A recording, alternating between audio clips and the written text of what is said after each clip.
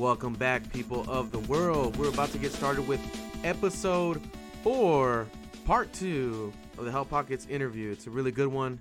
So sit back and relax and enjoy a really good conversation I have with a really good friend.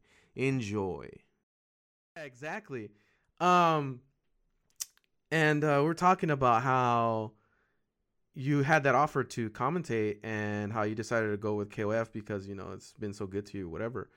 And you know what interests me about you a lot, that really makes up your personality is, how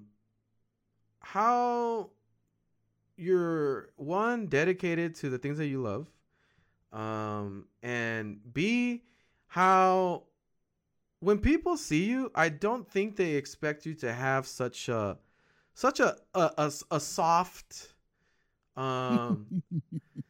in a good way, such a soft and approachable type of person. Seeing as you're a pretty big guy, you're pretty loud, but I've always seen you as a really nice guy that you might talk some shit, but you're probably one of the more sensitive dudes out there, to be honest. Oh, super sensitive, man. Like, I'll be honest, like sometimes I try to summon the high school me, which was even then like a little bit of hot and cold. And I just can't do it anymore. You know, I'm like, I just like people having a good time around me. I don't want anybody to feel uncomfortable because I wouldn't want to feel uncomfortable approaching someone I thought was worth having a conversation with, you know? Yeah. I feel like a lot of the times people have this image, not just of me, but of other commentators, big personalities in their heads. And they psych themselves out. They're just like, oh boy, like if I say the wrong thing, he might just you know, put me on blast or something. We've seen that happen. Like people go on Twitter, it's like, man, this fucking weirdo came up to me talking about can he have my autograph, and then he pulled his pants down. Like, oh man, yeah.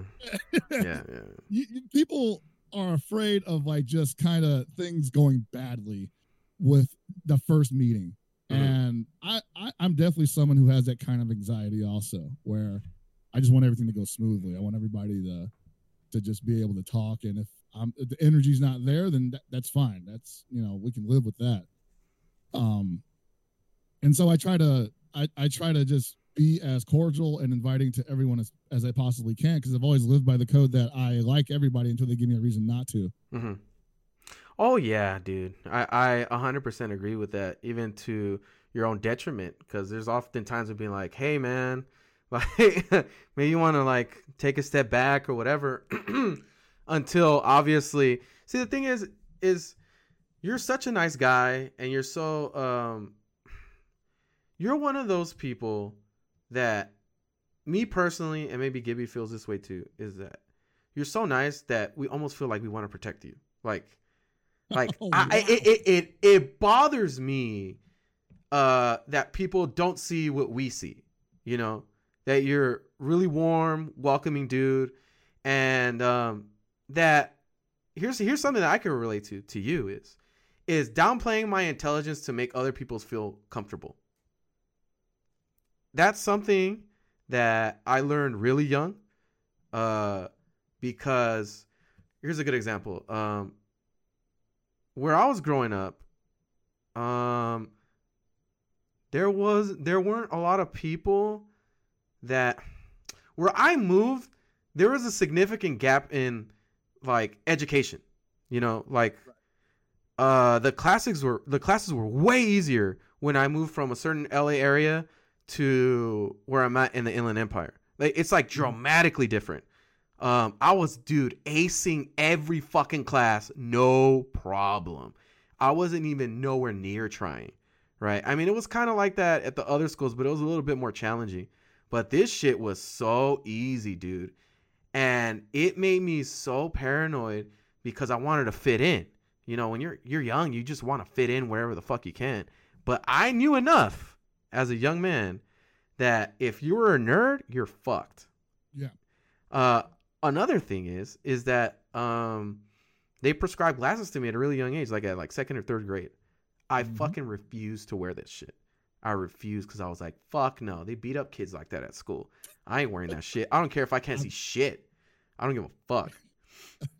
dude, just so many opportunities were thrown my way. Even with school, like there was like these classes that they try to give me for gifted young kids, and they make you take this test, like the aptitude test or whatever the fuck it is. I purposely bombed it on purpose, and the person that administered it, they were like, "You bombed it," and I didn't understand that term. You know, they were like, "You bombed the test on purpose," and I was like, "I don't know what that means." They were like, "You purposely failed the test." And I was like, oh, well, yeah, I'm not trying to be with these fucking nerds. I'm like, I'm good, bro. You guys are cramping my style. Like, you guys don't know me, you know? I was so concerned with being cool as a young kid.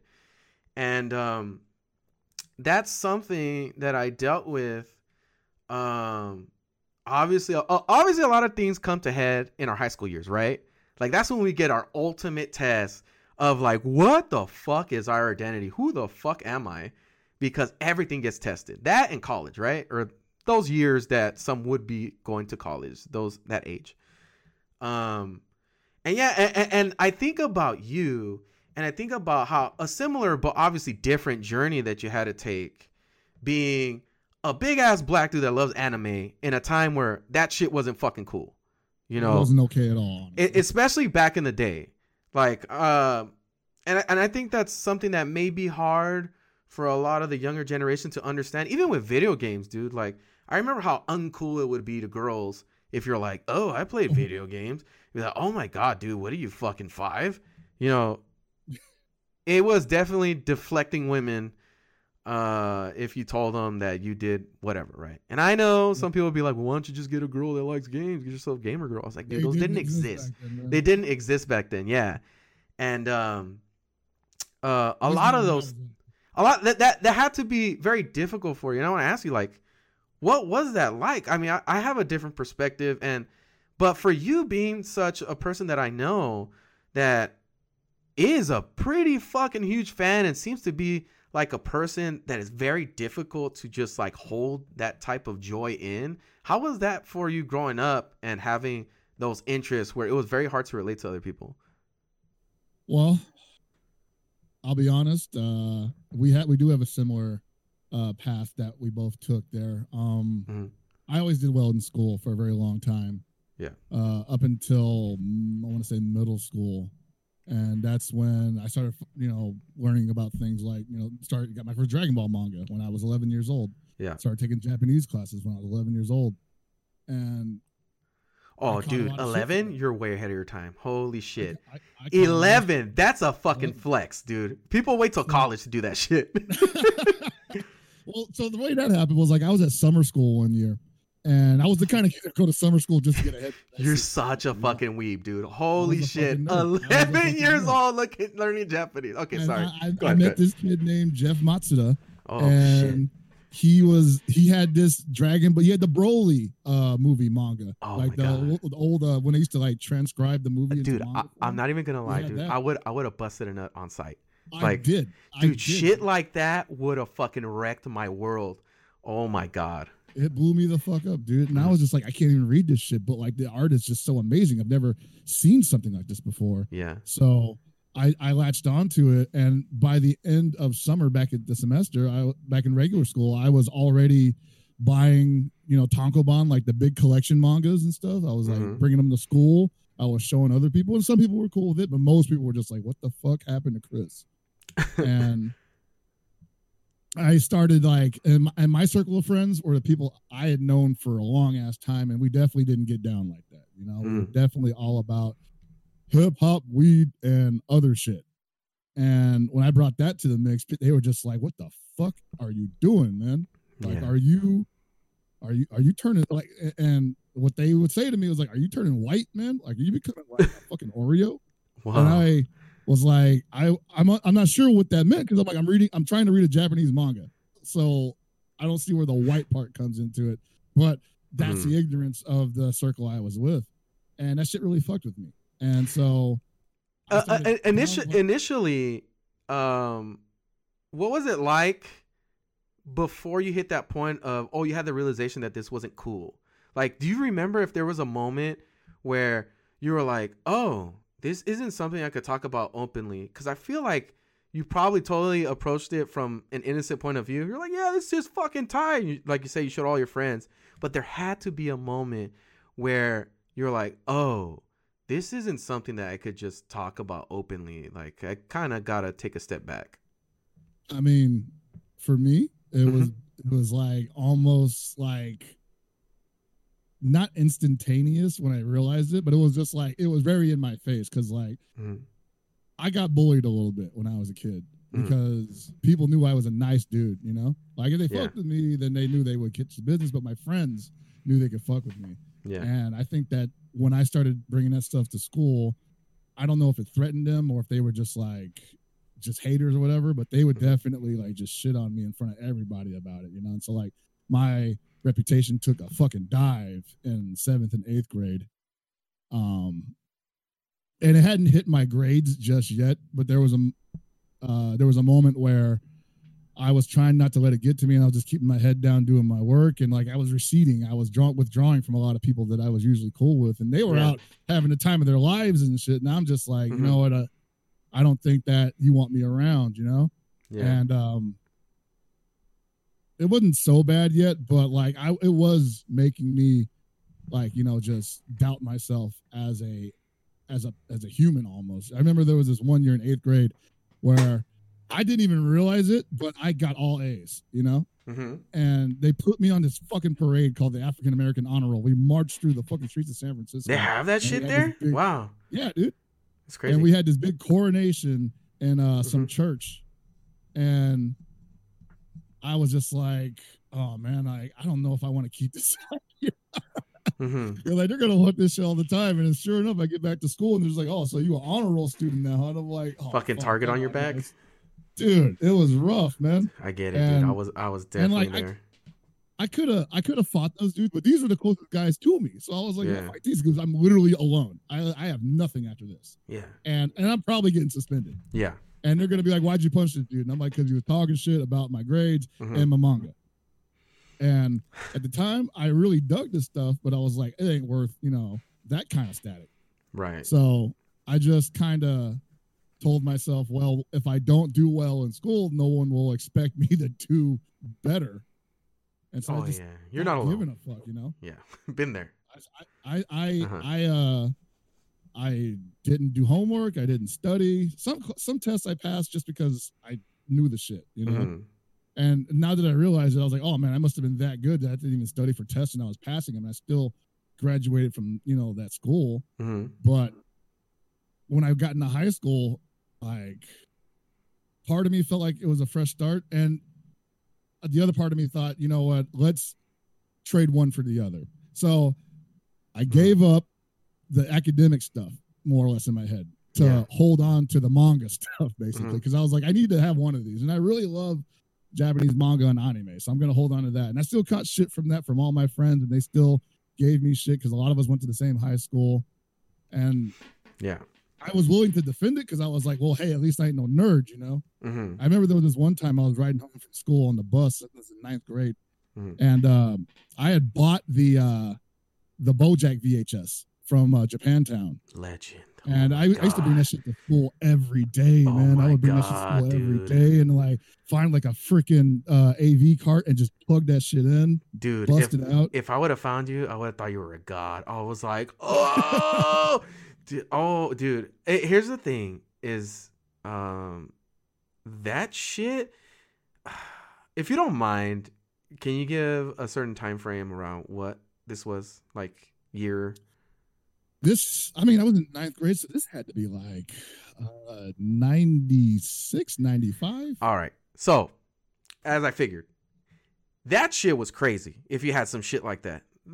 Dude, for people like me who have no idea how the fuck you acquired shit like that, you know, because I'm younger than you by, I don't know, like 5 years or 6 years or something like that, right?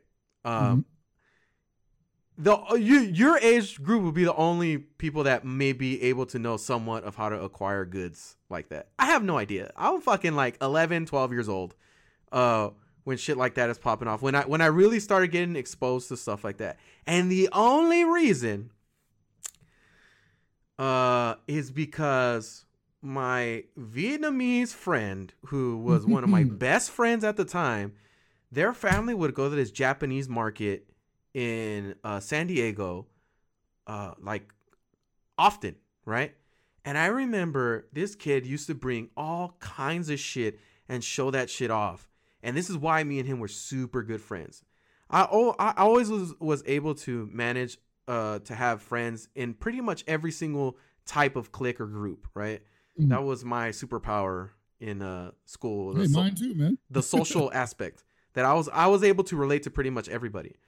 But this kid, I remember he brought, before I've ever seen it on TV before or ever seen it anywhere, he brought Pokemon cards and Dragon Ball GT cards. And I was like, immediately, not so much the Pokemon shit, but Dragon Ball stuff, I was immediately enamored. Like on sight. I was like, what the fuck is that? I've never seen anything like that. And I need to see more. And I would give this kid money to go buy me shit. Now, I was a big sucker when I was younger because I don't know how it works. This kid just can't go to San Diego whenever the fuck he feels like it. So right. That money pretty much got copped. And I remember I was kind of a little violent kid, and I threatened to beat his ass a bunch of fucking times. But because I liked the kid so much, I never actually followed through. And it's because I thought it was just something you do. That's stupid. I was really little. But anyways, you bringing something like that, especially because in 96, 97, the furthest I ever saw the series go, because I definitely didn't read the manga, but the furthest I ever saw was when Saban started releasing episodes of Dragon Ball Z, and they got to when Goku arrives, and then that's it. So if you showed me, but all the other merchandise was already out there. Like if you go to Mexico, fucking they're way ahead of everybody else. They already had Super Saiyan shit, GT shit, everything. Everything was fucking bootlegged at the swap meets. Like, bro, it was crazy. I had only seen Super Saiyan shit in print, never in actual video or like figurines, right? So if you had come to school with fucking BoJack, which had future fucking Trunks, Teen Gohan, bro, that movie could have sucked balls. Like, I'm talking the worst fucking movie ever. But dude, I would have been glued to that fucking monitor, man, because that's how much that shit meant to me at the time. But wow, I'm sure somebody thought you were a god when you brought that, right?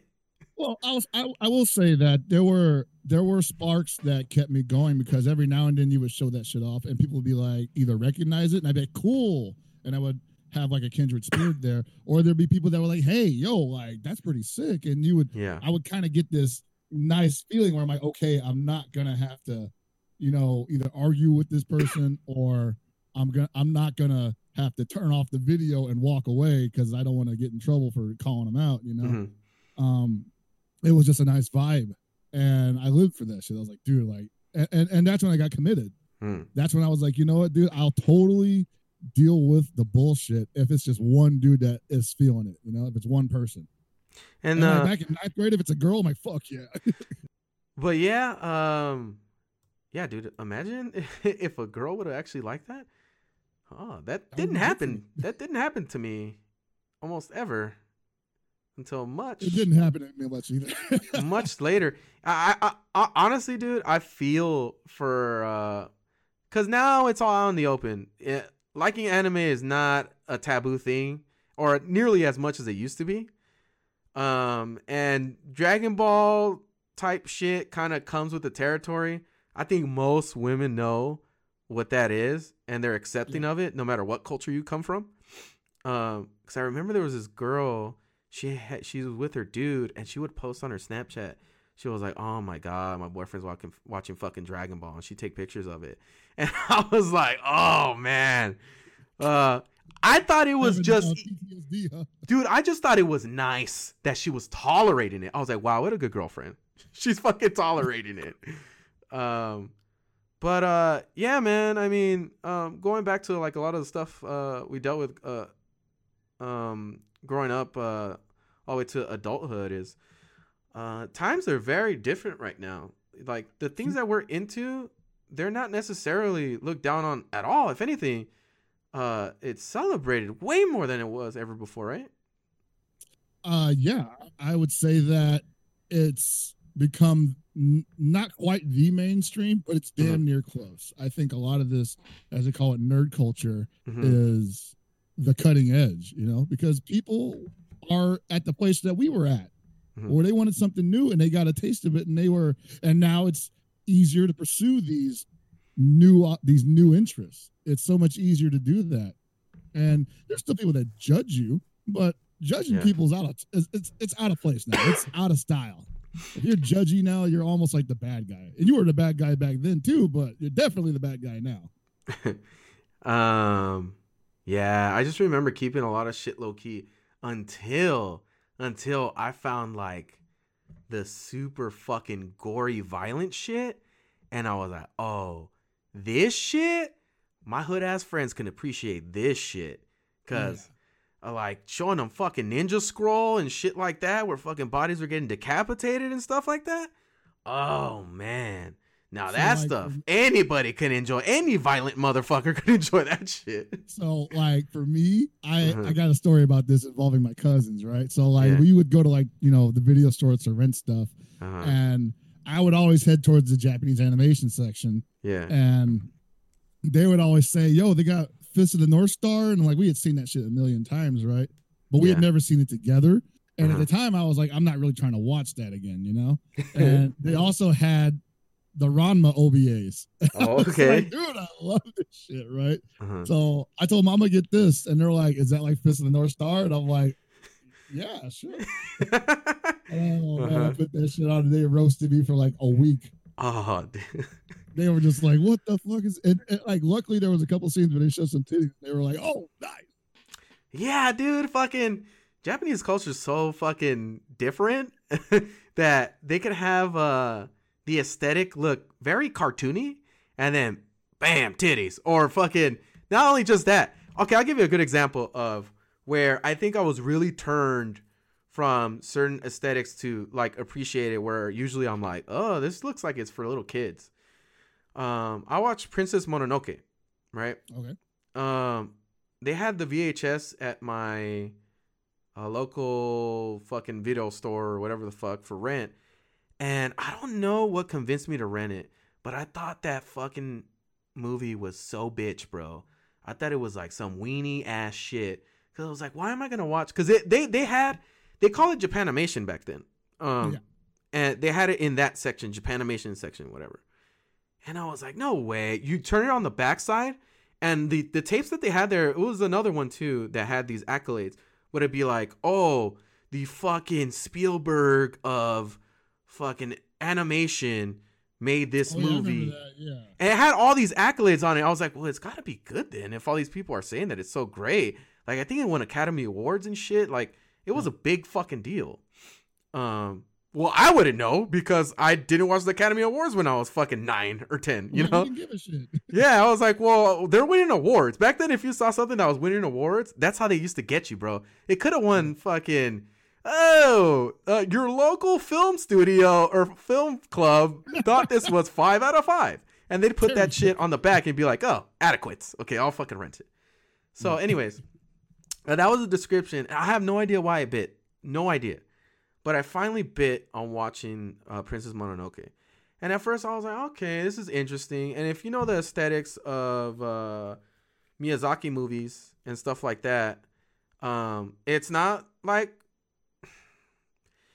inherently violent looking or like very masculine looking or anything like that. If you're coming from the only thing you know is Dragon Ball, it doesn't really, there should be no appeal. Yeah, it's hard to connect, right? Yeah. So in the very beginning, there's a part where the main character is riding on his horse, and I guess they're fighting this fucking pig that's like a demon possessed, or I don't know what the fuck. It's been a while since I watched the movie. But they're getting chased by these other like bandits or some shit, and this motherfucker shoots an arrow and takes his fucking head off. And I was like, dog, I didn't know that these movies went hard like this. I was stunned because you just don't make that connection, right? It's like if you watched The Lion King and at some point fucking Mufasa rips a hyena's face off. You know, like, what? That would be fucking jarring, right? Yeah, a little bit. It would fucking blow your mind. Like, he just ripped the fucking hyena's face off. You know, and he was just joking a second ago and then just fucking ripped his face off. That's how it was for me when I saw that. And I kind of got educated in that point where it's like, wait a minute, not all anime is created equal. Like, all this shit, just because it looks cutesy or cartoony, doesn't mean it won't go hard, you know? Right, yeah. And that was a very eye-opening experience to me and really opened my eyes to being more accepting of a lot of other aesthetics in like Japanese art or mangas and anime and stuff like that. But that was the first time that I ventured outside of Dragon Ball, because I was like a lot of those kids where it's like, all I got is Dragon Ball, bro, and I don't need nothing else.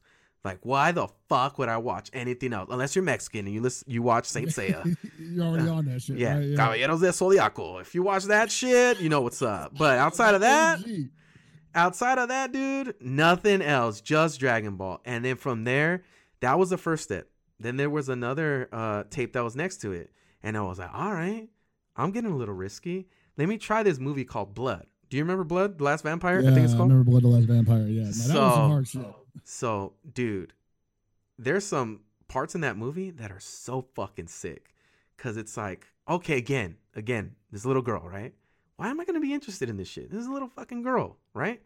This is basically based around this vampire she looks like a little girl, but she's not, right? Right. But she gets down, bro. I'm talking fucking Ginsu, these motherfuckers in the movie, and it blew my fucking mind. I was like, whoa. I just came off of fucking Princess Mononoke, and I just watched Blood. Dude, is there like endless fucking movies like this that I've never experienced? And then after that, dude, I was balls deep. I just wanted everything and anything that was like that. And it heightens your awareness of like the art form. For a lot of people was Akira and Vampire Hunter D. Oh yeah. I mean, for me it was always Dragon Ball. Oh my god.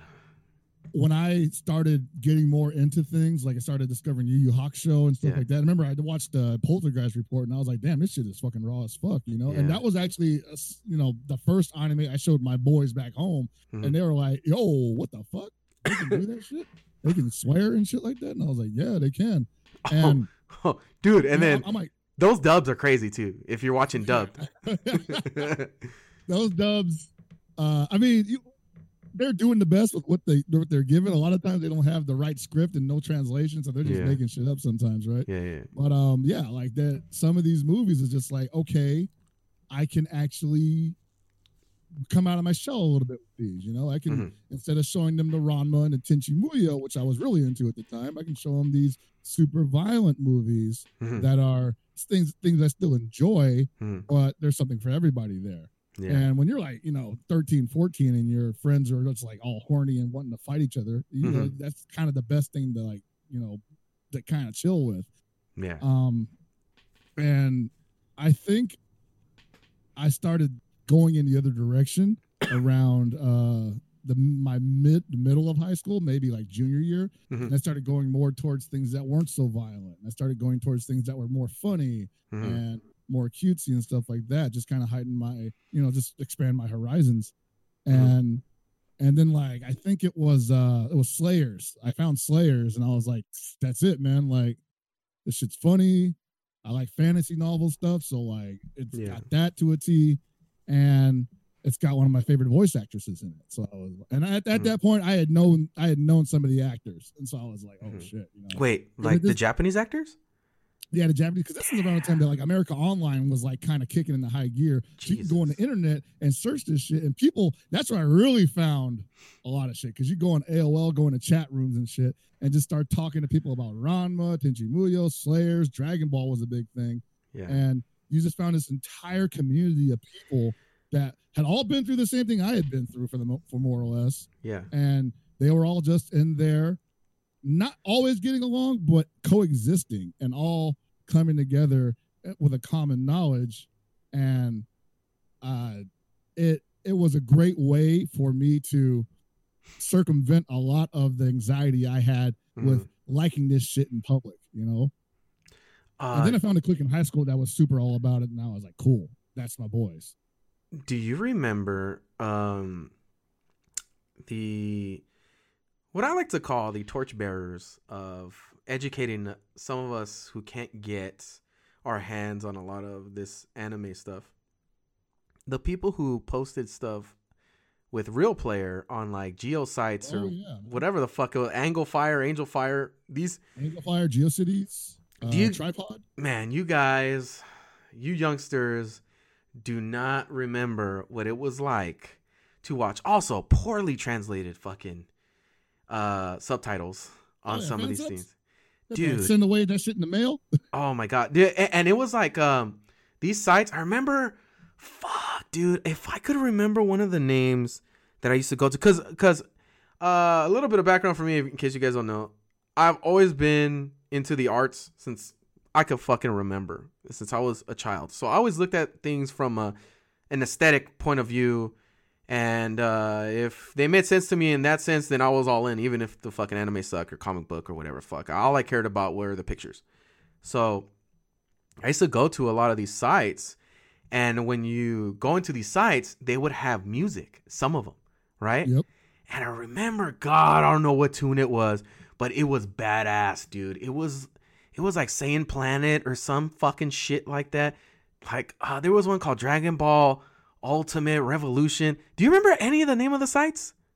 Dude, I remember so the big lexicon, Anime Turnpike, and everybody who wanted to know anything about anime and where to go, it was all collected at Anime Turnpike. It was this big ass network just linking all these fan sites where you get fan subs, where you could read translations of manga in text form only, scripts and stuff. Damn. Like, 20 people max visited that shit, and they put all that effort. Dude, that shit was humongous, man. Like that was like the lifesaver for a lot of us. Like if your site was on Anime Turnpike, you definitely was getting hits. And they had fucking thousands of sites on that shit. And oh my god. I was just like, oh my god, dude, this is crazy. And that's when I still hadn't seen a lot of Dragon Ball at that point. So of course, when I discovered it, the first thing I do is look for the Dragon Ball sites. That shit had its own page, like just Dragon Ball websites. Yeah. And they would like post clips from the show as it was airing in Japan. So you were seeing like Gohan and Super Saiyan 2, like fucking kill Cell, and it took like all day to download the clip. Dude, I think one of the first clips that I ever downloaded was when Majin Vegeta blows a hole in the stadium. Remember that part? I remember that, yeah. Well, the fan subs were ridiculous, dude, because it was like, I'm going to blow your fucking face off. And he was like, fuck you, bitch, try me. And then fucking Vegeta blows a hole. And, well, I think, I can't remember, it's been a while, but I think Goku either dodges it or whatever. And then they're both, he's like shocked that he just blew a fucking hole in the stadium and killed a shitload of fucking people. So and the way it happens is like he told them, you got to fight me. And if you don't, I'm going to blow up everybody in the stadium. And Goku's like, nah, you ain't going to do it. And he did it. Yeah. Whoo, dude, I saw that shit and I was like, so it's funny because when you see people first get into Dragon Ball and shit like that, a lot of people have similar stages of how they enjoyed Dragon Ball or Dragon Ball Z.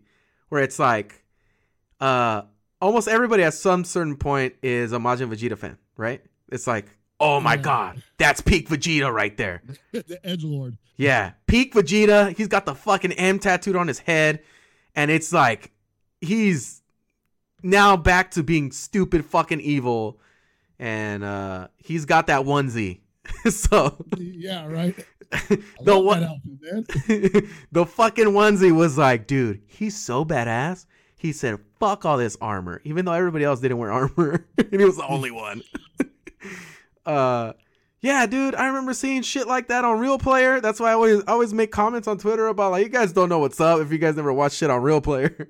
The Real Player shit, the MPEG 2s. Oh my god, that was how we came up. That's how that shit happened. Mm-hmm. And at this point in my life, I was already who I was in high school, and who I was at home was a totally different person.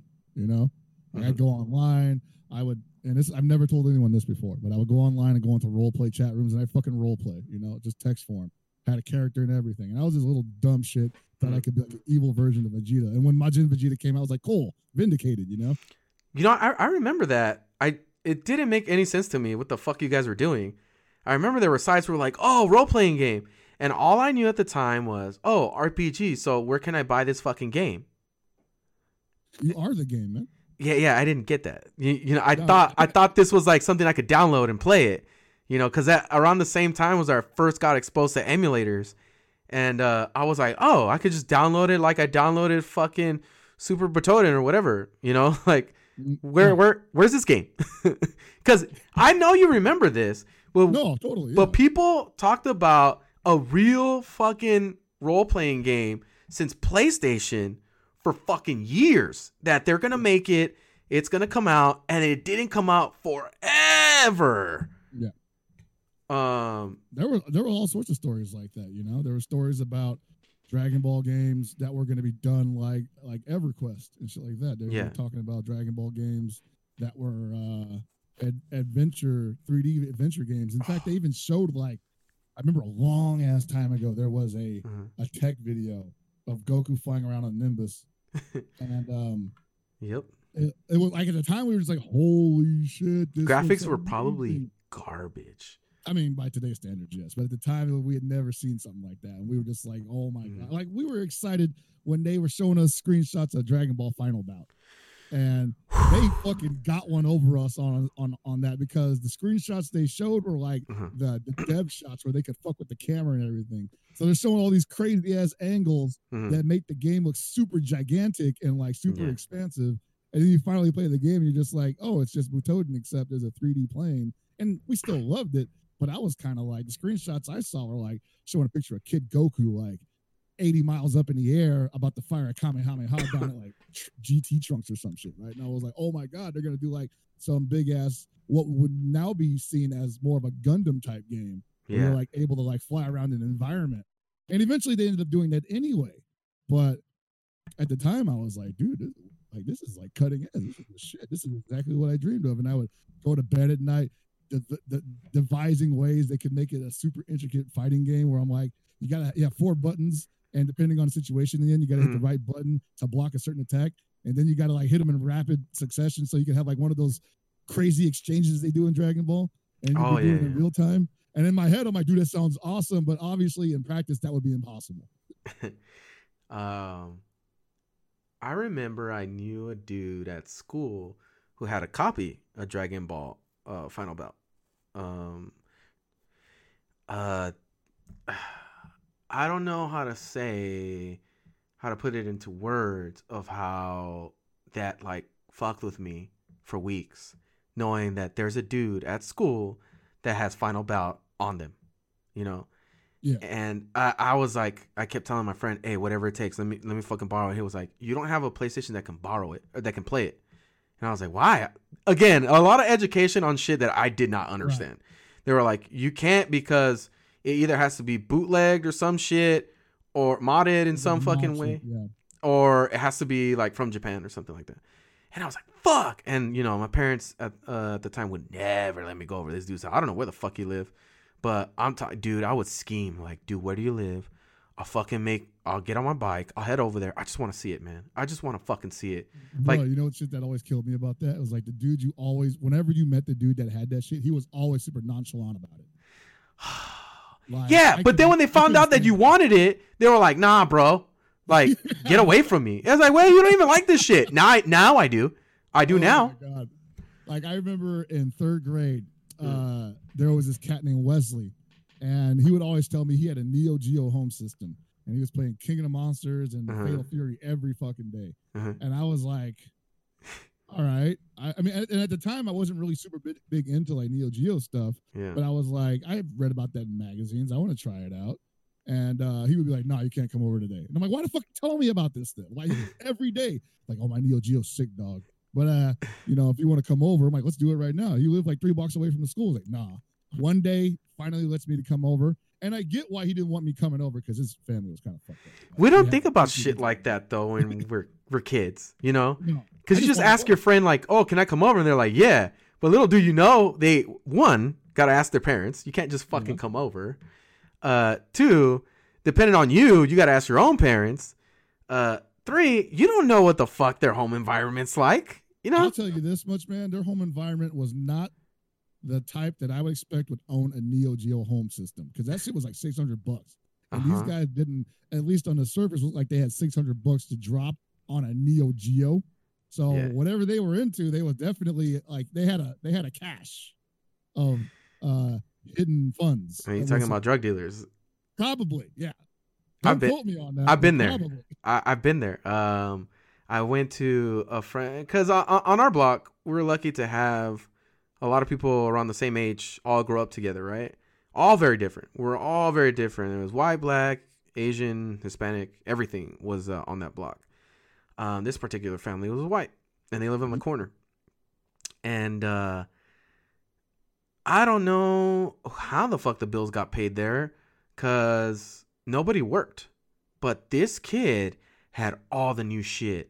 Like, all the new shit. But goddamn, was his house a fucking dump. It was a dump, dude.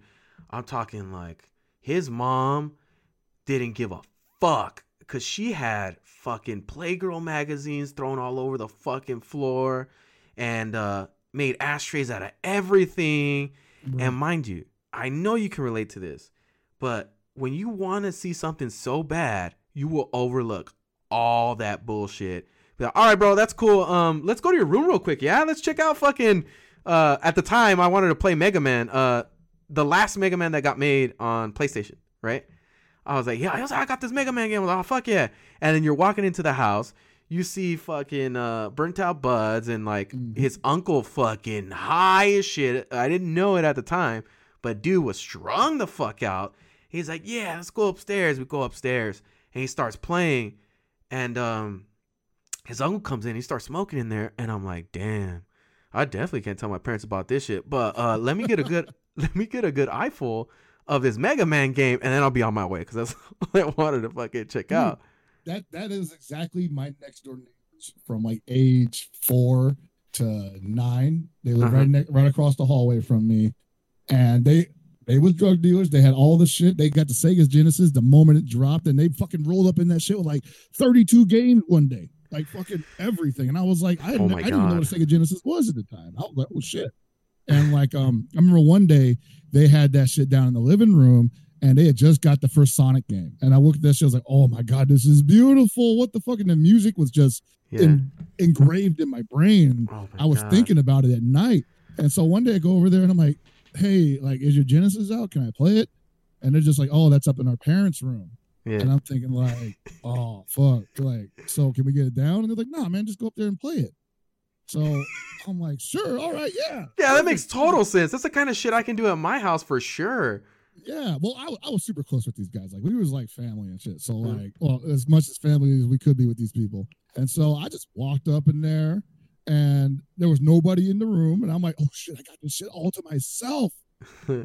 And I turn on the TV, I turn on the Sega, and I didn't know how high the volume was at the time, but all of a sudden that Sega started coming out the speakers, and these people that were in the bed behind me jumped like, oh shit.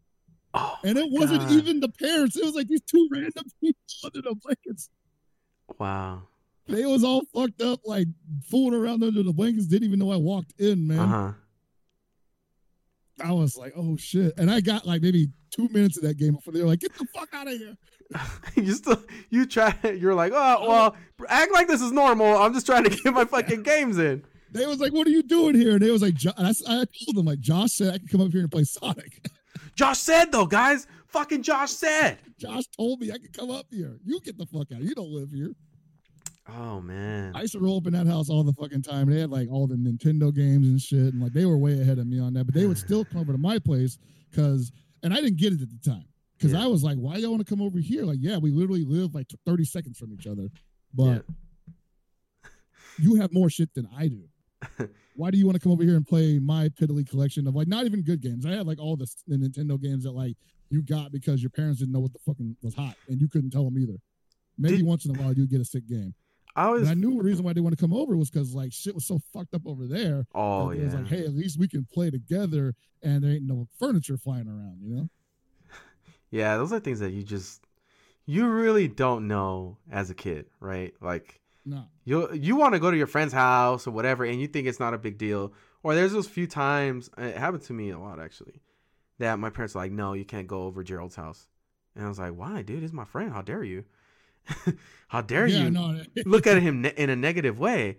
And Gerald was a black dude, and I always thought it was because my parents were racist. You know, I was like, oh, you guys are fucking racist. That's why you don't want me to go over Gerald's house. And then they're like, yeah, sure, whatever. You just can't go. We don't give a shit. You can't go over Gerald's house. Gerald, his mother, she did some type of illegal work. He was always outside, had all the dope shit. We used to play outside, like all kinds of sports, football, hockey, everything. Every fucking sport you could possibly think of. And he always had everything and the best of everything. He had, we played hockey outside, and he would have hockey gloves, which, why? Like the ones you use in ice. Like you need them because you're going into ice. You know, he had that shit. He had top of the line sticks, top of the line rollerblades, everything. He was always outside. And we always wondered what the fuck it was. But I mean, the older kids knew, but I didn't get it. And they would always joke. They'd be like, oh yeah, his mom's running a gangbang or some shit. And I'm like, okay. Like, I try to pretend like I know what the fuck a gangbang is. What kind of gangbang? Yeah, I'm like, oh, cool. I have barely learning sex through what these guys talk about, and it's a horrible way to learn those things because they were much older than me, and they just got a kick out of me being super young and telling me all this crazy shit. So they were like, yeah, it's because Gerald's mom's fucking running a gangbang or whatever, and she sells drugs, and that's why she has everything. They'd always clown him and shit, right? Then one day, about 12 police cruisers or whatever the fuck show up to his house, and they bust a shitload of fucking people, bro. Ooh. They're taking all kinds of evidence outside of the house, and we never heard from Gerald ever again. Damn. And it was crazy. So that happened a few times, not as crazy as that was, because, you know, when you're growing up, there's only so many moments in your life because everything happens so fast. Like you're little, you're a little bit bigger, then you hit your early teens, and then high school is like just completely fucking different, you know? Yeah. So this was in a time period where it was like from the age of 9 to like 11, where these things were happening. And, you know, once somebody breaks that barrier of innocence, it's never the same. So now you're a completely different fucking person after you get exposed to what actually happened. So, but, hold on a second. Can I go to the bathroom real quick? Yeah, go right ahead. So yeah, growing up, was very influential into why I believe we're at where we're at right now. And, I always find it interesting in contrast to a lot of these younger kids, to where what it's like for them growing up with pretty much the internet always being available and always being available at a pretty efficient capacity. Because I guess you could say that the internet's always been available in my lifetime, but not in a super usable way outside of once I hit like 9 or 10. You know, that's when I got exposed to it to very limited capabilities. But I always think about that, man, because, you know, we're getting older, and we're very different beasts than the new kids that are coming up in the new generation. Sure.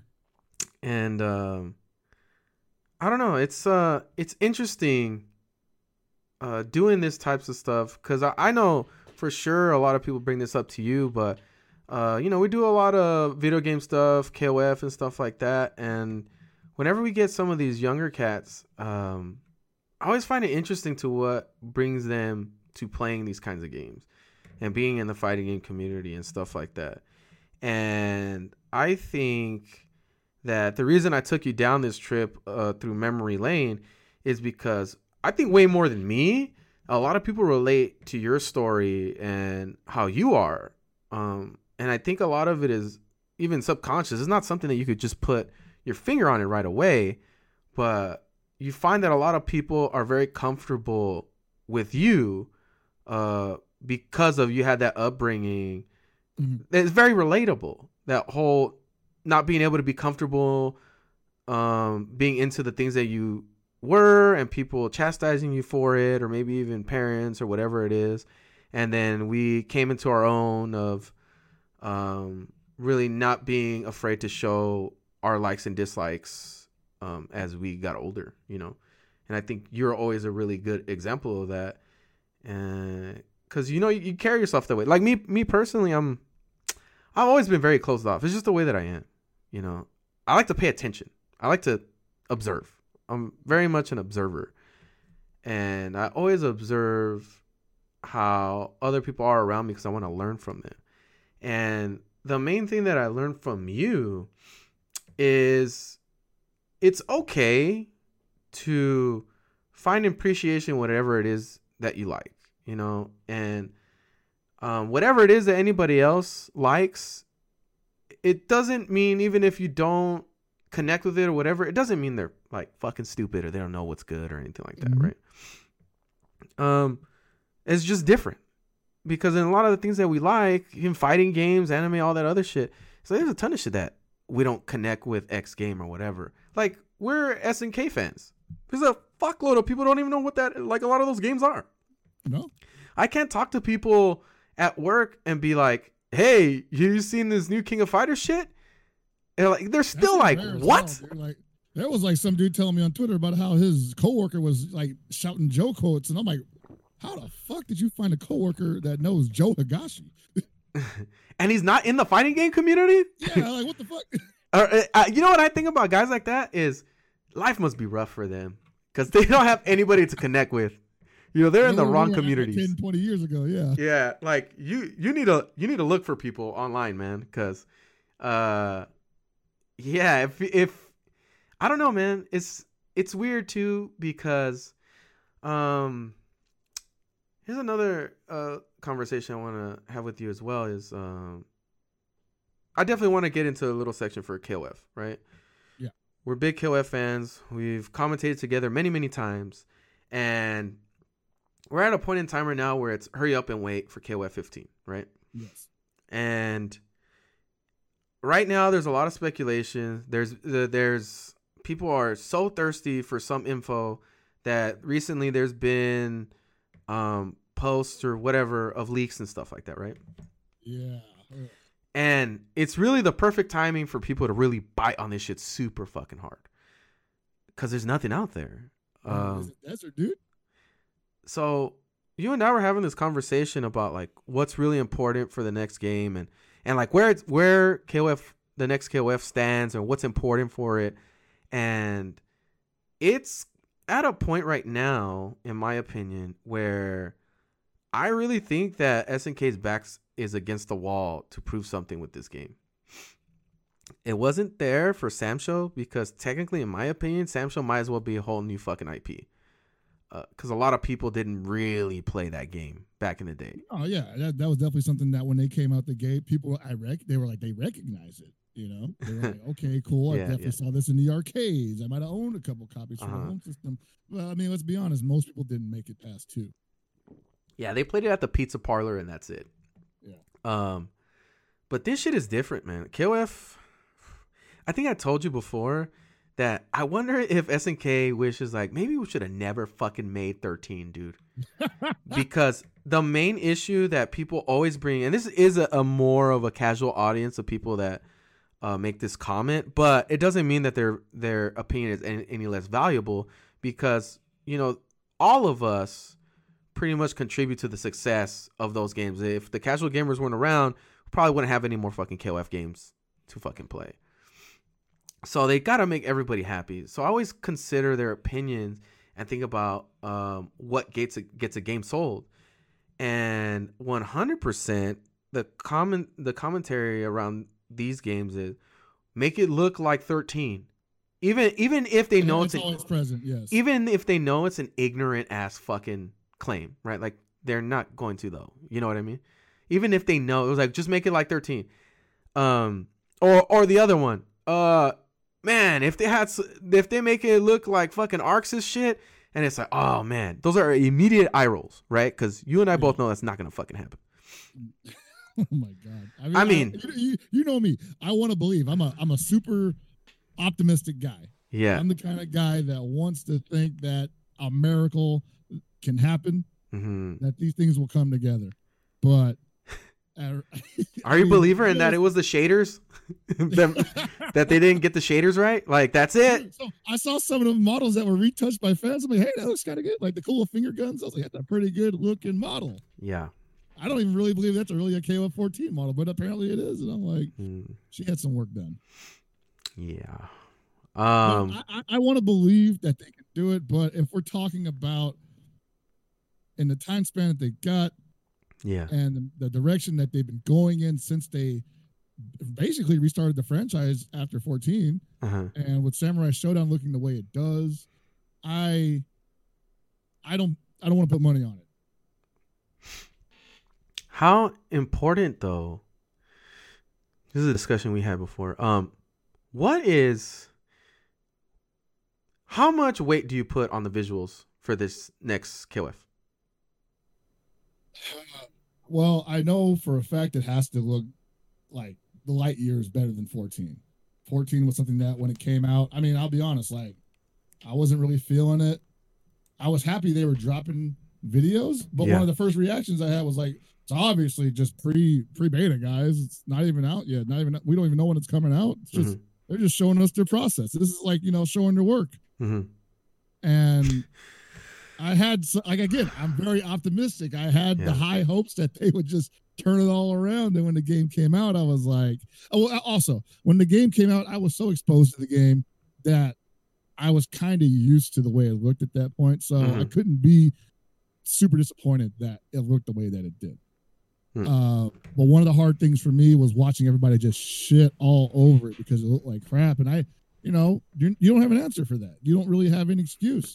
People have their theories that they did a rush job, that they got guys that didn't know what they were doing with 3D modeling, that Sony was footing the bill and Sony told them like, hey, get this shit out by now, like tomorrow,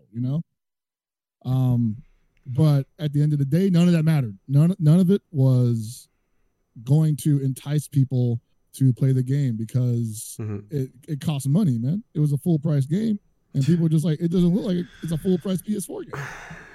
It's a goddamn Xbox arcade game. And I mean, the problem was that I was going for 13 to 14. Like 13, objectively, unless you have some very specific tastes on how you look at these aesthetics, generally was a much better looking game, although kind of unfair comparison because it was a 2D game. It was a 2D game. A pixel game. And as we keep going further forward in time, we know that a lot of those games age way better than the 3D counterparts. Yeah, because 3D modeling and technology is constantly changing. Things are getting beefed up. There's better work being done on the models. Whereas with 2D games or 2D pixelated games, it's like they get to bring together just like decades worth of art prowess into that spectrum and make something amazing looking, Yeah, and they were already doing. It's almost unfair. It's actually unfair. Well, it's like this too because SNK was ahead of the curve on getting the most out of their system. Yeah. I'm shocked as to what they were able to accomplish with that system. Like a lot of the Samurai Showdown games, Garo, Real Bout games, Art of Fighting, they look fucking way better than they should on that hardware. A lot of the games that were on Neo Geo were like, what the fuck, man? Like, wow, how the fuck do they look this good? And then you got to see pretty much peak performance with that on KOF 13, from design to how they implemented it, and with a stronger hardware, right? Which is something that I don't know about you, but I've always been like, I don't understand. Because again, I come from a very ignorant standpoint of like, why can't this shit look like Third Strike, or not even Third Strike? Why can't it look like Marvel vs. Capcom or Alpha? Like, how come shit doesn't look like that? Also being ignorant to not being exposed to like Last Blade and those nicer looking games. Specifically when we're talking about KOF games, I always thought, well, people like this game so much, how come it doesn't look as good as these other games? What's the deal? Obviously, there's a lot of explanations that you could say, like there's not enough RAM for all these fucking characters, blah, blah, blah, blah. You could talk about whatever, but it's the casual standpoint, right? The casual gamer standpoint. Why would a casual gamer buy this fucking game? It looks like shit, right? I don't care what your explanation is. It looks like shit. So I'm not going to buy it. 13 comes around and makes a believer in a lot of people, right? Gets a lot of good press. Not even 13. I take that back. 12 comes out. 12 caught a lot of heat, yeah. 12, prior to release, caught a lot of heat, won all kinds of awards, were blowing people's minds like, holy shit, this is the peak of pixel fucking art, whatever. It looks fucking phenomenal. SNK already has a rich history in being able to accomplish a lot with lesser hardware, blah, blah, blah, blah, right? Mm-hmm. And then you go into 13, we're talking about strictly aesthetics and shit looks great, blah, blah, blah, do all this shit. And then you go from like peak performance to, and I'm strictly talking visually, to 14. The starting line. Yeah. And since then, I feel the company's made strides. Samurai Shodown looks pretty good. It's not the best looking game, but they have their signature style as far as aesthetics go, and character in a lot of personality. It probably has more personality than a lot of the games out there. But I feel like the leap from KOF 14 to Samurai Shodown has to be even greater.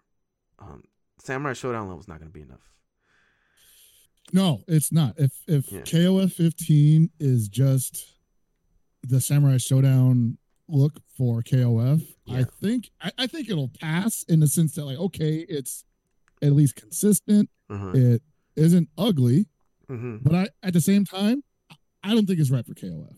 I don't think that look, and I'm not just talking about because Samurai Shodown has a very, traditionally Japanese aesthetic. They did that on purpose. I don't think they'll include that, but just the way that they built those models and colored them, I don't think that's right for KOF. And it's not just because KOF 13 looks so good. It's just because, like, that's what everybody remembers about KOF. They're not going to really remember games like 98 and 2002 and 11. And they remember 14 only because it was the most recent game, and it's not even a good memory. 13 is I wouldn't even say the peak of what they can accomplish. I think they can go further. It's just the only way they're going to be able to sell that game on looks alone. Well, I just always have this argument that, I'm a good example of this. I only jumped on 12 and 13 because of how it looked. 100%. 100%. I only gave those games a chance because I thought they looked fucking awesome. And it made me feel a certain way when I saw shit on YouTube or videos. Again, I come from a very, I've been an artist since I was a child, and I have a very fine-tuned visual palette. And if it doesn't check off certain things off the list, then I won't fucking look at it, look in that direction. KOF 12 and 13, because of those games existing for me, allowed me to appreciate that visually and then go back and appreciate the games as the way that they're played. Yeah. Like I don't look at those games anymore. I was like, oh, they're ugly. As a matter of fact, especially as my palette as an artist has grown even more, I look at them completely different, where it was like, look at the type of shit that they accomplished with such limited pixelation or pixel quality. Like there's just so much in that game that gives it so much personality. You can say the same thing about KOF 14, despite it not being the highest fidelity or whatever. It has a lot of character and personality. Yeah. But I think in order to have real growth, you're gonna have to really push the envelope on the visuals, and there's gonna be another big departure with a community, with people that like it because of its visual, if it is visually effective, with its visuals and how it plays. Because I don't know, dude, I don't have a clue as to how this game's gonna play. This could be a a big departure from we're currently in an era where a lot of games are a big departure. Strive. We just had Strive happen. Strive is like the biggest example of that, I think. You know, where people are literally just like, I don't know if this is my Guilty Gear. There's the Gatling system's chopped up. Yeah. The air dashes suck. You know, like people have a lot of opinions on it, but they unequivocally agree that it looks beautiful. It is beautiful. And this is why I felt that I was getting similar feelings to like 13, right? Where it's like, I feel like a lot of the new players that come because of Strive, like people that never played Guilty Gear before or maybe dabbled and then got into this game and they love it, they might have a similar reaction of like, but y'all ain't playing the real Guilty Gear though. Oh shit, fuck that. You're not playing the real gear. Just like you guys aren't playing a real KOF game though. So you remember that when 13 dropped and like we had that little contingency of people saying like, yo, this ain't my KOF. This game is not. I forget what the sightings were, but it was something like, oh yeah, the buttons aren't good enough. And to their credit, they were kind of right because buttons kind of do suck in that game. They do. Yeah. But at the same time, it was like, dude, like how can you tell me that this is not your KOF? Does it matter? Does it, like, why is that an argument?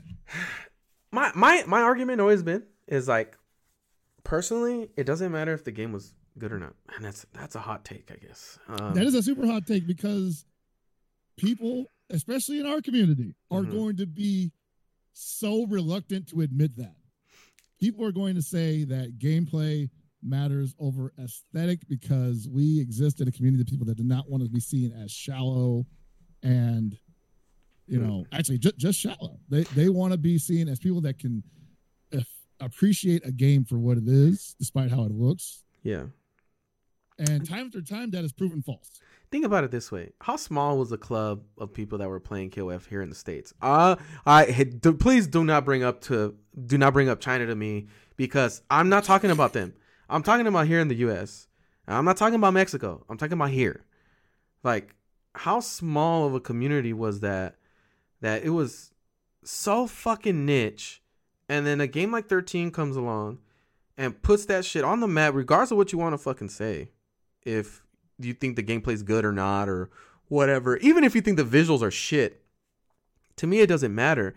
It's the fact that it put KOF on the map, and to me there is no way you could fucking deny that shit. No, and no way. I think people are going to always agree that 13 and 12 brought KOF to a massive group of people that may have even heard of it before, but it never really sat down and spent the time with the IP. They don't even talk about past KOS when they were talking when 12 was coming out. You know what they mentioned when 12 came out? They were like, "Hey, these are the guys that made Metal Slug." You know, shit like that. Because that's like, you know, that's the measuring stick. Because a lot of people, especially in the games industry, are like, oh, KOF, I kind of get, but do you know Metal Slug? Oh, fuck yeah. Fucking Metal Slug was a shit. I mean, Metal Slug definitely did some work in arcades, so I'm not surprised. But yeah, what I wanted to say was, to me, I look at the greater good for the community, right? And a KOF game being huge is very important. And I don't think you should do anything to try to like bring it down, you know? Because I'm a good example of what happens when you keep those community members around. Because what happens is, those people eventually go back to try the older games, right? They want to ingratiate themselves into the community. Let me try this shit. You know, people say that 98's a classic. 02's great too. Let me see what that's like, you know. And we know that KOF is... There's so many KOFs that are so much fun, dude. Like, just gameplay wise, fucking KOF's awesome. I love that fucking game. I love that. I can't tell you a game that I'm not willing to play that's a KOF game. Maybe just because I don't like the 3D fucking games, but pretty much I'll play whatever. They're all interesting to me in some way, shape, or form. Competitive, I don't give a shit at this point. I'm just saying fun, you know. And I give up the same props to 14. 14 did a lot of shit that 13 was not able to do. Definitely. 13's lobby system and the online community, dude, it's not my favorite KOF, but you will never find me dragging that fucking game, because that game alone has done so much to grow the community more so than 13. Like 13 brought people, but in my opinion, it couldn't keep them. Yeah, exactly. 13 couldn't keep them. It was very much a moment in time, right? Where 14, I've seen a lot of people stay with it and then revert back to playing older games and just try all kinds of shit. It was able to successfully do that in a way that 13 or any other game prior to that has been able to achieve, right? Right. I mean, you look at like 13 and like one of the biggest hurdles that we had to deal with is the lobby system, which didn't even exist in 13. We had a peer-to-peer connection. Oh my God, yeah. And I spent like a good couple days trying to figure out how I could add more people to the lobby, because we're coming from KOF 12, that shitty online, but at least they had lobbies, right? Robust lobbies, dude. Robust. They had a fucking clan system. What the hell? I didn't even know anybody wanted that until they announced it, and everybody's like, yo, my clan's about to be the sickest in KOF 12. I'm Man. like, all right, yeah, let's do it. And it was what it was. You know, you couldn't make that game better than what it already was because of reasons. We already know that story. But when 13 came out, it just kind of felt like, oh my God, like, all right, here we go, guys. This is going to be it. People are playing offline. They're digging the look. They're digging the speed of the game. Everything works for this game. Yeah.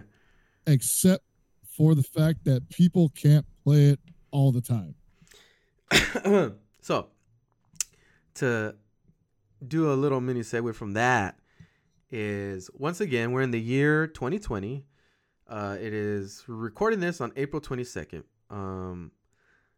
How much has things changed as far as how effective, not just online, just the online component, lobbies and shit? How far have we come? For KOF specifically? No. All games, all fighting games. It's hard to say, man, because I think for a lot of games, they've definitely embraced the future in that sense. You know, they've hit the marks. Like they need lobbies, they need spectators, they need ways to record replays, they need to have an online community that's supported for that, right? And then there's some games that just don't. They just don't do it. If we're ignoring those games that don't do it, I think we've come like light years away from where we started with online fighting games. Back from the days where you had to go through GGPO to get like, you know, that kind of experience. Now we have like companies that are embracing it. They're not doing it perfectly, honestly, but at least the apparatus is there. Now, if we're talking about netcode and connection, well, we haven't gone anywhere. There are still people fighting to hold on to the, I wouldn't even say the old way of doing things. It's their way, the way that works for them, and not necessarily the consumers. And I say consumers because there's probably a contingency of consumers that think it's fine because they live in a country that you know, infrastructure works fine. But by and large, that infrastructure does not work everywhere else, and these companies still ignore those other markets, even though those are probably the markets that are producing the most return. I personally think that lobbies have only kind of got further, right? And I guess it's kind of unfair to separate them because they both kind of go hand in hand, where maybe you could excuse a lobby more if the connection or the netcode itself is better.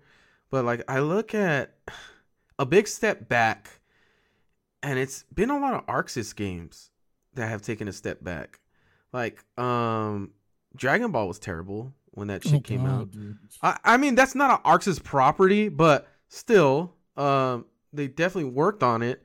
It definitely had their stamp on it, because, I mean, that's an ArcSys lobby. Yeah. And then Strive was just, what the fuck?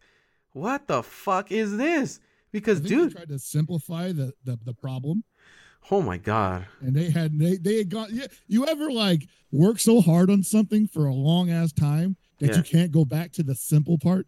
You actually can't go backwards because you've been putting so much thought into making this like the coolest thing ever that you can't break it back down to a basic level.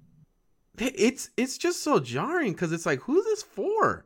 Like, those models when has anybody in the community been into like, sure, we like pixelated shit or whatever, but that shit is just weird. Like, I don't know like who that's supposed to appeal to. Everything looks so fucking generic, and it looks like you remember back in the day they used to make like Shockwave used to have games and stuff. Oh god, yeah. They were like Shockwave games, like these old fucking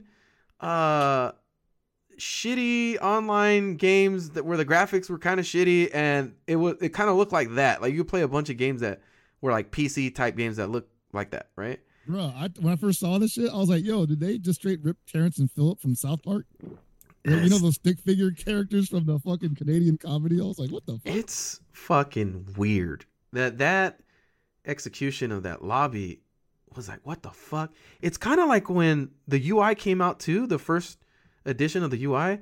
It's like, is this fucking for real? I couldn't believe it. I saw screen captures of the lobby system. I was like, somebody's fucking around. I didn't even think twice. That was April Fool's because it came out April 1st, I think, right? Yeah, dude, I did not believe it. I'll be honest, dude, like sidebar, I only spent like 15 minutes with the beta because I could not connect for more than 5 seconds. Very common for ArcSys lobbies. Yeah. Yeah, the whole experience is very jarring. However, yes, again, I would say the game looks amazing. It is different. It is very different. You know what it reminds me? It reminds me of may not be a good comparison, but I think you get what I mean. Is it reminds me of KOF 12 because how big the models are. Yeah. Like super zoomed in. You feel like how these big as fuck characters a very like art of fighting type shit of KOF 12 is probably the most recent one that did shit like that. Yeah, but they still had the zoom out mechanic in the game too. But this shit was like, whoa, everything's like much bigger. Everything looks gorgeous in my opinion. I honestly thought I was not gonna like it when I saw it visually, like in trailers and stuff. But when I started playing, I was like, whoa, dude, this is pretty great. But yeah, I could definitely see why this game is causing a divide in the beta. And it's funny because you see a lot of people conversate about the beta like, oh, guys, relax. It's the fucking beta. I feel like people forget how game companies operate.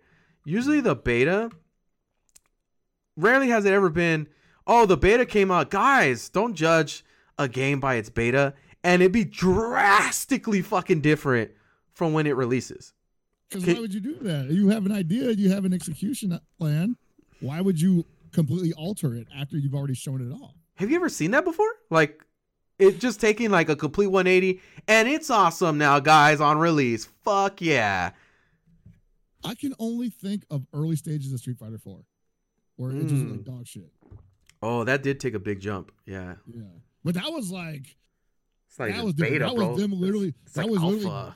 That was Capcom jumping into a new spectrum. That was basically their Final Fantasy VII. You know, there's like, oh hey, a 2.5D Street Fighter game that's not a EX, which is made by Capcom. And if you hear some of the conversations they had about like how they made the tech and stuff, and talking about like, yeah, we couldn't do stretchy shit, and we could never do a game like Darkstalkers because it's impossible to model all that stuff.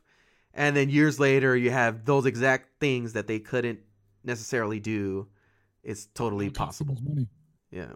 I mean, ArcSys does it all the fucking time, but that's fucking ArcSys now. Here's the thing, though, man. I don't think it's exclusively ArcSys. I think other companies can do it, but I almost feel like they're afraid to, or they're thinking like, if we do this, we're going to be seen as following a trend and not pushing the industry forward. And I feel like when you're making a fighting game, a lot of people want to be seen as pushing the industry forward. You look at the top games out right now, like Tekken 7, for instance. Yeah. Definitely pushing that little subgenre of fighting games forward. Any other 3D fighter that comes out now has to at least, if they want to do it right, they got to adhere to some of that.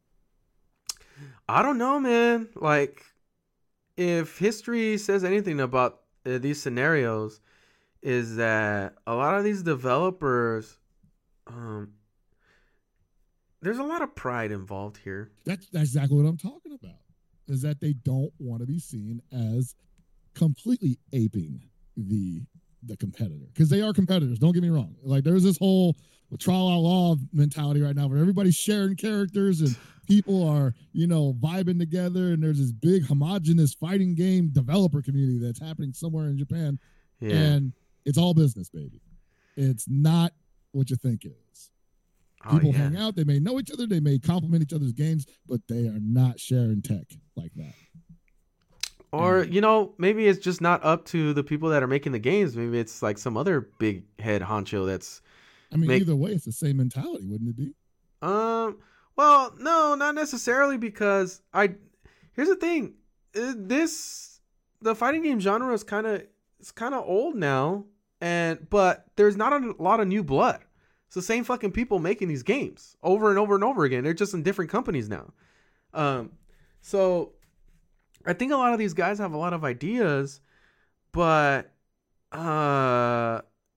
since it's so niche and the capability of making so much money, it just feels like everybody has an idea and everybody thinks it's a great idea, right? Yeah. Like, this is why I brought up lobbies too, is because, like, just think about how KOF 14, pretty good lobby system, I think. Pretty fucking solid. Did a pretty good job on that. Then you go into Samurai Showdown. What the fuck was that? Damn, man. What the fuck? You guys had a winning formula, and then what the fuck? It's cool though. Like, it had like cool aesthetics to it. Like, oh, I get it. They're going with the whole point system shit and team thing, yeah. Yeah, the kendo shit. And you're like, cool. Aesthetically, that's cool. But how in the fuck do you not have the same options available for the lobby that 14 had? And how do you not have the same functionality? Like, dude, it worked. Why would you change it? It not working, I feel, was a mechanical issue, because I don't know nothing about coding to that degree. So there could have been literally just been like, we literally thought we were copy and pasting that shit and it didn't work. Mm-hmm. I wouldn't know the difference.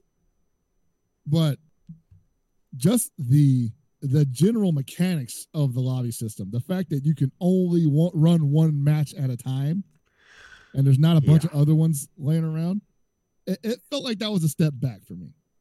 Yeah. And for us who stream a lot of KOF stuff that invite big groups in, mm-hmm. you definitely would prefer an option for that. Like, if 14 literally had an option, like, do you want one slot for matches, and 8 people can get in the waiting area, then that works for that. But overall, like, why would you limit the system like that? Why would anybody want to have to go searching for room after room after room just to find a place to play? It felt like they were not even solving a problem there. There was no problem there. The problem that was there was that you couldn't make people stay in that area, stay in that one slot. Yeah. Yeah, that was a weird problem, and that's something that we were hoping would get improved upon, not completely dismantled into something completely different. Because I totally thought, I was like, man, if they could fix that problem, oh man, we'd be off to the races. Like, because I really thought that it was just gonna be some plug and play shit. Like, cool, it's probably gonna have the same lobby system that KOF 14 has, because it worked well. And no, and that could have been their staple. I mean, really, all they had to do was fix that one issue for the people. Like, they could call it streamer mode, where you just have one lobby room and there's 12 slots, and then everything else they add to it could have been cosmetic. Make the lobby look a little less dead, because the colors and everything it was really basic. Yeah. All they had to do was really just make it look prettier, and they did make it look prettier in Samurai Showdown, but then they just forgot everything else. And so I just feel like sometimes these developers, the people are changing teams. We just mentioned that, right? Yeah. So maybe somebody's idea goes with them when they leave. Or maybe someone doesn't want to do exactly what somebody else in the office over did, because they want to have their own stamp. They want to have their own persona inserted into the game. It's probably that, and I 100% understand that. As an artist, I definitely get that. But above everything else, it's a game first and foremost, so it needs to be able to function correctly. Yeah. You know, like you have a concept or whatever, that's great, but functionality is more important than anything. And it's so crazy. Every other genre has gotten away with kind of very basic, rudimentary online features that just work, you know, because their games adhere to the shit like that. But fighting games community or fighting games has just been like, they're trying. I mean, like we're obviously comparing it to things like FPSs, yeah, RTSs, yeah. And those games are built for online. Like those games are not built to be played. Even you can LAN party those if you want to, but they're basically meant to be played online. And so they definitely build games around that. Whereas fighting games, like you said, they're trying, but they have to take care of two issues. They got to take care of the offline stuff where everybody's going to be in training mode and playing tournaments in person and whatnot. And then they got to make the online experience palpable. And we're kind of in this area now where we're just like, we want lobbies, but we also want netcode to be good. So that's 3 problems now. In my opinion, that's a lot. I'm gonna let you close out your thoughts on what you think 15 is gonna be like. But in my opinion, the bar's too high. It's gonna land somewhere from, you know, visually at least, marginally better. It's gonna look better, but I don't think it's gonna be what people at least are vocalizing on Twitter for it to look like, you know. Yeah. And then I have zero expectations of the game mechanics. I have no fucking clue. As long as they don't take away middle school. as long as they don't take away like any of the jump mechanics, it's KOF game. I'll fucking try it out and I'll see if I enjoy it or not, whatever. But yeah, I personally don't have a lot of high expectations. I'm gonna play it. Hopefully I enjoy it. More than anything though, well, I'll get to that right after this. But yeah, basically KOF 15, my hopes are not extremely high. I'm excited for potentially good netcode and a good lobby system. That's what I'm excited for. If you're asking me what are you excited for 15, potentially good netcode and a good lobby system. If it looks marginally better, I'll fucking take it as long as you give me that. That's all I care. All right. What about you? I'm excited for the same reasons you are. I want to see good netcode. I'm still holding out hope that the visuals are a massive improvement from 14, even an improvement from Samurai Showdown. I have no reason to believe that why they wouldn't be. And I also don't think they will change the basic mechanics of the game that much. So I'm excited to play another KOF game. As far as my hopes for how it will do and how the whole package will fare, I am being cautious about it. I don't think that we are in for another generation of disappointment. But at the same time, I don't sit here and expect them to knock it out of the park. Yeah. I think that this is still a newish venture for them because they are, remember, they were, I think, the last people to go 2.5D. I think they were the last team to do that. Yeah. So I still think there could be some growing pains that we see there. What's the main thing you want, though? What do you want? The main thing I want from it, bombastic. I want this game to be so explosive that when people look at it, they're just like, holy shit. I want like big impacts. I want big noises. I want gigantic impact flashes. I want everything to be super extra, just like it was in 13. Well, I feel like they were trying to do that in 14 too. It just didn't come across. It didn't make it because the visuals of the models just didn't really it didn't complement it at all. Like you saw in the update with 2.0, they added a couple camera tricks to it to really sell a lot of the visceral effect of it. And now I just want them to be like, 100% visceral assault. I want people, even if it doesn't look as pretty as 13, I want them to be like, this is some of the best visual work. You want visual assault? Dude, we're definitely going to be playing Strive. because that shit is assaulting your fucking eyes. That's what I mean, man. I want them to fucking like, counter hit takes the whole fucking screen. Maybe not like that. No, please don't do that.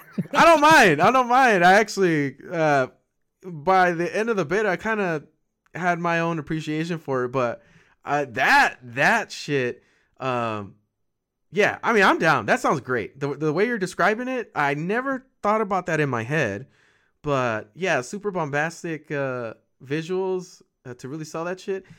I mean, honestly, if they haven't upped their level of mastery with like the models and stuff, I mean, that's definitely an aspect that they could implement that would really sell this shit. So yeah. All right. So I'll tell you before I finish off that one of the biggest things that sold me on 12 was critical counter.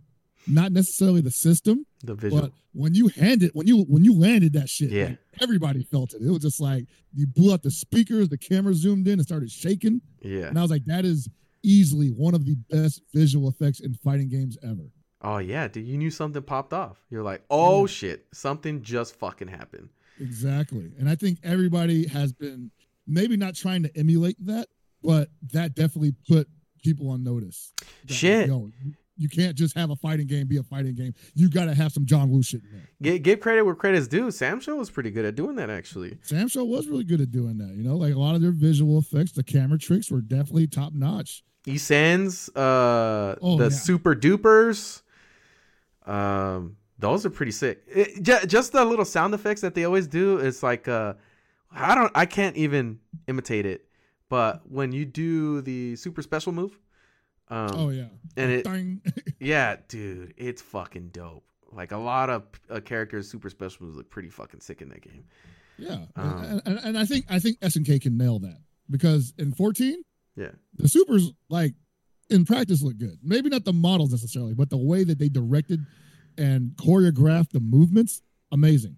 You know, I'll never talk shit about how KOF 14 supers look. Wow. Here's the thing. It's like, do fucking climax with Andy and it's so jarring seeing that model up close. Because it's that face, yeah.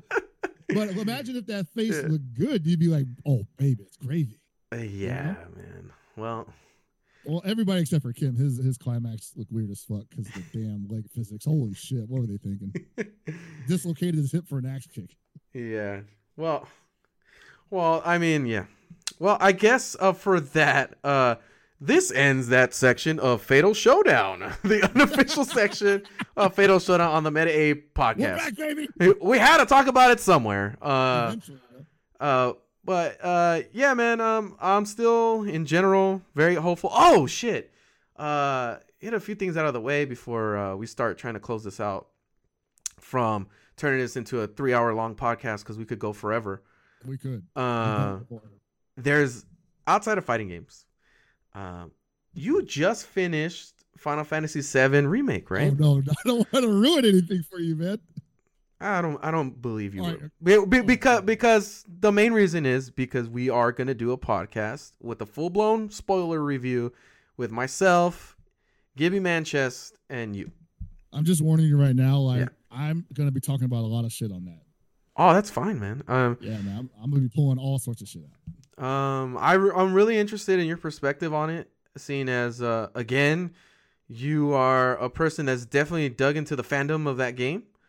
Mm-hmm. I have a perspective that I looked at it from a very aesthetic point of view, and I really like the designs of 7. They really captured me as a young boy, but the game itself, not really. I thought it looked like shit when I first saw it. Nothing. It was weird. It was like, what is this called? Oh, they called it Super Deformed, and I'm like, huh?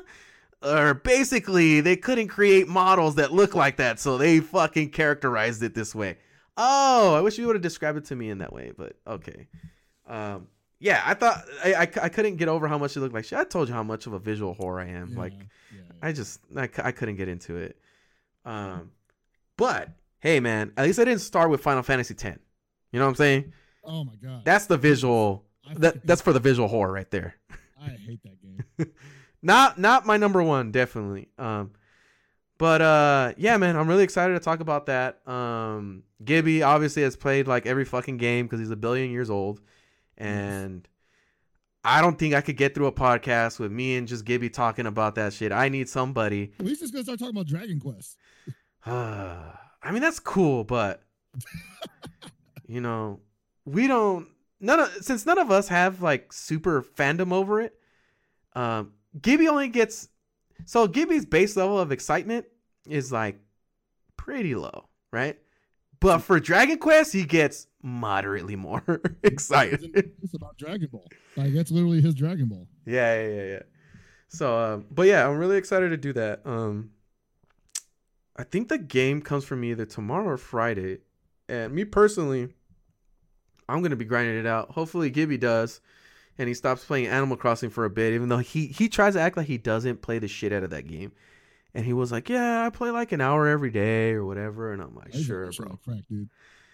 He's on that shit, bro. I don't. I will only tell you this about 7. It's not really a spoiler. I'm just going to say, don't do any of the side quests. They don't mean shit. Okay. Yeah, I don't really plan to just because I don't want to spend more time than I have to playing the game. I want to go through the main shit and then get it over with and get the main experience done, and then I could always revisit all that other stuff later. Yeah. But I really want to do that review podcast.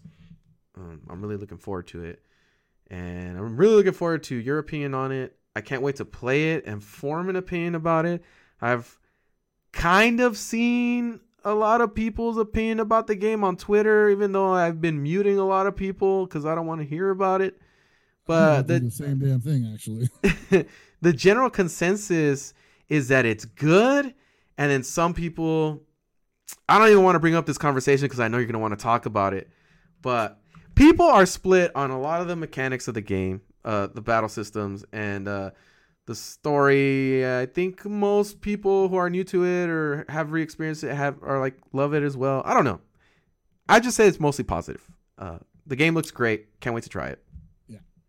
And look forward for that, folks, because it's going to be a doozy. We could potentially have another 2-hour long plus. There's going to be 3 people on there, so there's definitely like a lot of talking to have. I might have to break down that podcast into sections. Yeah, because that's just too much, man. I can't be editing that much fucking time. I'm one man. Hey, dude, no, this is your job now. This is what we do. We edit hours of footage. Dude. I learned a lot, though. I'm not going to lie. The editing that I had to do for the last one, I was like, oh, it's cool, man. I really enjoy doing a lot of these videos now. It's like a newfound fucking hobby. Like, I've really taken to it. I just want to learn as much as I fucking can. It's like I always want to introduce something new every podcast if I can. It's just the main thing is making videos is time consuming in a different way than art, like art that I'm making and stuff like that. But it is something that I feel I can consistently do and put out a good product, which with art takes a lot longer time to cultivate stuff like that. But with this, it's something that I feel like I can consistently create and do it at a decent level, So I'm really excited to continue to do stuff like this. I want to do stuff with the KOF 14 lobby stuff that I've been doing. And I have one more other plan that I'm trying to get off the ground. And it does still have to do with a lot of the KOF 14 players. But I got to ingratiate myself into the community and play more of these guys. Man, you are my road dog, as Yipes would coin it, man. Like, I think you're already there. Yeah, well, we'll see. We're a tandem. We're a tandem bicycle. Yeah, I agree, man. I'm just excited, dude. Like, I really like doing all this stuff. I really enjoyed this conversation that we had, and this format to me is most exciting. Just being able to have a conversation with you, have a conversation with Gibby and the future guests to get to know you better. Because we're always talking about fighting games or something like that, but I really like how we dug a bit deeper into like what makes you, how you were growing up, and why I believe that I find you very relatable to a lot of the people in our community, and why so many people I think like you. I've always said that, podcasts and just being able to speak to somebody in general is a much stronger way to eliminate misunderstandings, because a lot of people communicate via social media now, and there's a ton of nuance that's left out because of that or missed entirely. and that's definitely why I steer clear a lot. Yeah, you steer clear of a lot of shit because people can misinterpret everything you say when it's in text form. Yeah. And like, there's been times where like you and I communicate and we don't quite get it because it's in text. And then we spend hours explaining it to each other, and then we get it. But we have that understanding, and we have that medium to do that in our Discord channel. Yeah. Whereas people are on Twitter just yelling at each other about shit all the time, and it's just like, man, imagine if these two people met, it would probably go a little bit differently. Yeah. Yeah, I agree, man, and I look forward to doing more of these. Look forward to having you on as many times as I can. Same with Gibby and all the other guests. Yeah, it's been a joy. I wish we had infinite amount of time to record more of this podcast, but it's getting late, and we've knocked out quite a bit of time. Yeah. But anything else that you're working on that you want people to check out, or maybe want to talk about in these last few moments? I'm all ears, and I'm really interested in what you're trying to do. I mean, what you got? So since the quarantine came in place, like I thought I would just have all this time to do stuff, but I've been working like on real life shit. Like I've been trying to get my CompTIA A+ certification, at least the first part, so I can be like IT certified. Yeah. And I just finished playing Final Fantasy VII Remake, as you know. So hell yeah, you definitely put a shitload of time into that. Oh my god, dude! Like I went back to 14 years old, and like my family didn't even see me for like 4 days. That's cool. And I've been playing a ton of Milty Blood. I saw that. It's fucking good, dude. Yeah, it's good, dude. Yeah. But as far as things I'm working on, I mean, I think I want to do a podcast also, but more so centering on other topics that I'm interested in. Like I'll probably have fighting game related stuff in there, but I more want to talk about things like heavy metal music. I want to talk about anime. I want to talk about food, beer. Oh, nice. I used to have this one idea where I would just take a video camera or like my phone, put it on the gimbal, and just go to bars wherever I was at, usually in San Francisco. Obviously. Oh, well, are you trying to break people's hearts right now? Because that looks like quite a dream. Yeah. That is a little far away. A little bit, but I think when we get out of this, I'll be able to do it again. I would just go there and like just sample the local brew. Not like the big names, not like PBR or shit like that, but I would just sample like, what do you got on tap that I can't get anywhere else?